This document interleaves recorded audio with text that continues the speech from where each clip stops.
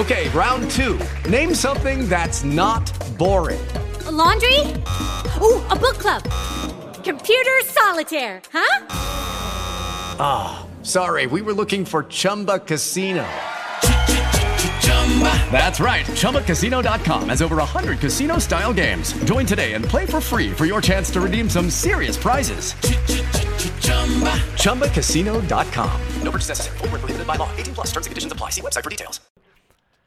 Helen Dalton is the re-elected member for Murray. And Helen, having watched your campaign, I think it's fair to say you're tickled pink. Yeah, absolutely. So thrilled to bits with the win, and of course honoured and humbled by the results. So I'd like to thank the volunteer staff and my family and friends and everyone who gave a hand. Awesome effort from everyone. And also I'd like to thank the community, the voters, that have allowed me to continue representing the Murray electorate. So I won't let them down, Ricky. Well, they'll be holding you to that, Helen. But I tell you what, it's a thumping endorsement. You almost got there on the first preference votes, 48% of the primary vote on the latest counting, and that actually sort of resonates across west of the Great Divide. A number of independents got elected with pretty strong majorities. That's for sure, and I think it's indicative of, the coalition not listening to people in rural areas, and so we're allowed to continue and hopefully, get those services and infrastructure that we so desperately need. Now, with an incoming Chris Minns Labor government, I imagine some forensic work now needs to happen before Parliament sits again, looking at all the promises Labor made for regional areas, including Murray, to make sure that they can deliver on those and that maybe you'll get a share of the grant funding, say, on regional roads that they promised in the Murray electorate. Yes, I think, first job is to contact their office today and tee up a time to meet with Chris Minns. So it's going to be interesting. I've already been on the front foot, some promises from the Labor government. So that includes, looking at the restructure and function of those local health districts. And they'll set up a special commission of inquiry into that, which is good news for us because I'm really keen to get back to our local hospital boards with our own budgets. So at the moment, the health's a mess, and I think we need to go back to the way it used to be over 30-odd years ago where we could look after ourselves. And I've also secured $2 million funding from the government to complete a study into motor neuron disease and the links with that with blue-green algae. And that study is basically around the Riverina where there's clusters of MND.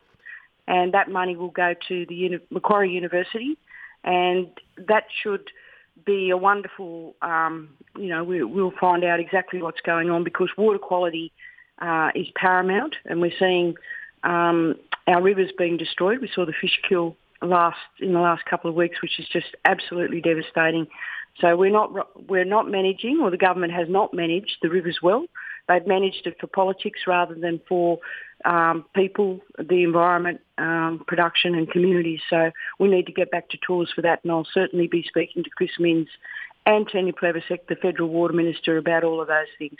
Yeah, I'll talk about water with you in a moment, Helen, but just back on the health issue you raised in hospitals, the Liberal National Government threw the kitchen sink at Wentworth, amongst other places. Were a lot of the things that were happening in Wentworth on the health front and even some of those other local towns, were they pledges by the government so far as you could tell, or were they funding that was already locked in and the benefits going to be received anyway? Well, no, the hospital, the Wentworth Hospital, the new development it's in the budget, so it will continue. But we need to look at the services within that hospital. And I know that we need 2 beds for dialysis, or 2 bays, they call them. And I'll be certainly asking for that, and that's fair and reasonable. I won't be asking for gold plating. I'll just want some sensible money delivered. We need to get the biggest bang for our dollar, and I know people in Murray are very practical people, and I know it's sometimes I see the waste in spending with certain things, and I'm just incensed by that because I just think that we need to be very, very practical about where our money goes, and to make sure that it hits the ground and where the need is.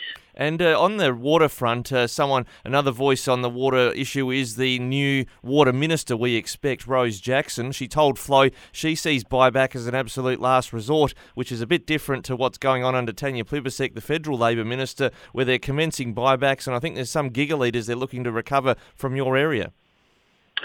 Yeah, well, I was speaking to Labor during last week talking about the 450 and urging them to have a moratorium on that so that we could work through how we could get the 450 without impacting on communities and the productive or consumptive pool. And they wouldn't give me that commitment, but they know that I'm incredibly passionate about water and that I'm at the table, and I certainly think there's ways that we can get that water even if it's not a volumetric amount. So what I mean by that is instead of having a number like 450 coming out of the rivers, that we actually look at the environmental outcomes, such as we know there's an explosion of carp. Let's control the carp, or try and work to controlling carp, and swap that out for that number. So there are some ways and means, but I've just got to convince Labor federally that this is a good thing, because at the moment their policies are actually destroying the rivers. My last question was about an opportunity to reflect on the National Party's campaign. In your seat, Peta Betts, the Mayor of Deniliquin, ran and got 26% of the primary vote. What was your assessment of just how they fronted up as an opposition to you in your seat? Look, they had no new policies. It was just more of the same, and we were crying out for so much, health, education, housing, workforce shortages and infrastructure, and they just weren't listening. And then, of course, when they're not listening, they're usually thinking of ways to kind of denigrate me or my family, and you can't take your eye off the ball. I think people are tired of personal attacks and things like that. And when they start attacking people personally, then it just shows that they're not across their brief and they're not interested in the people. So I think the National Party and the Coalition will take a big lesson from this, that we need to get on with the job. We are so desperate for so many things. And instead of just blocking or railroading or abusing, it's time to get on and get to work. And that's exactly what I'll be doing today. Well, Helen, we'll catch up with you a bit later on about poker machine policy. That's going to be a hot one going forward. But thanks so much for joining us today on Flow FM. That was Helen Dalton, the victorious independent candidate for Murray.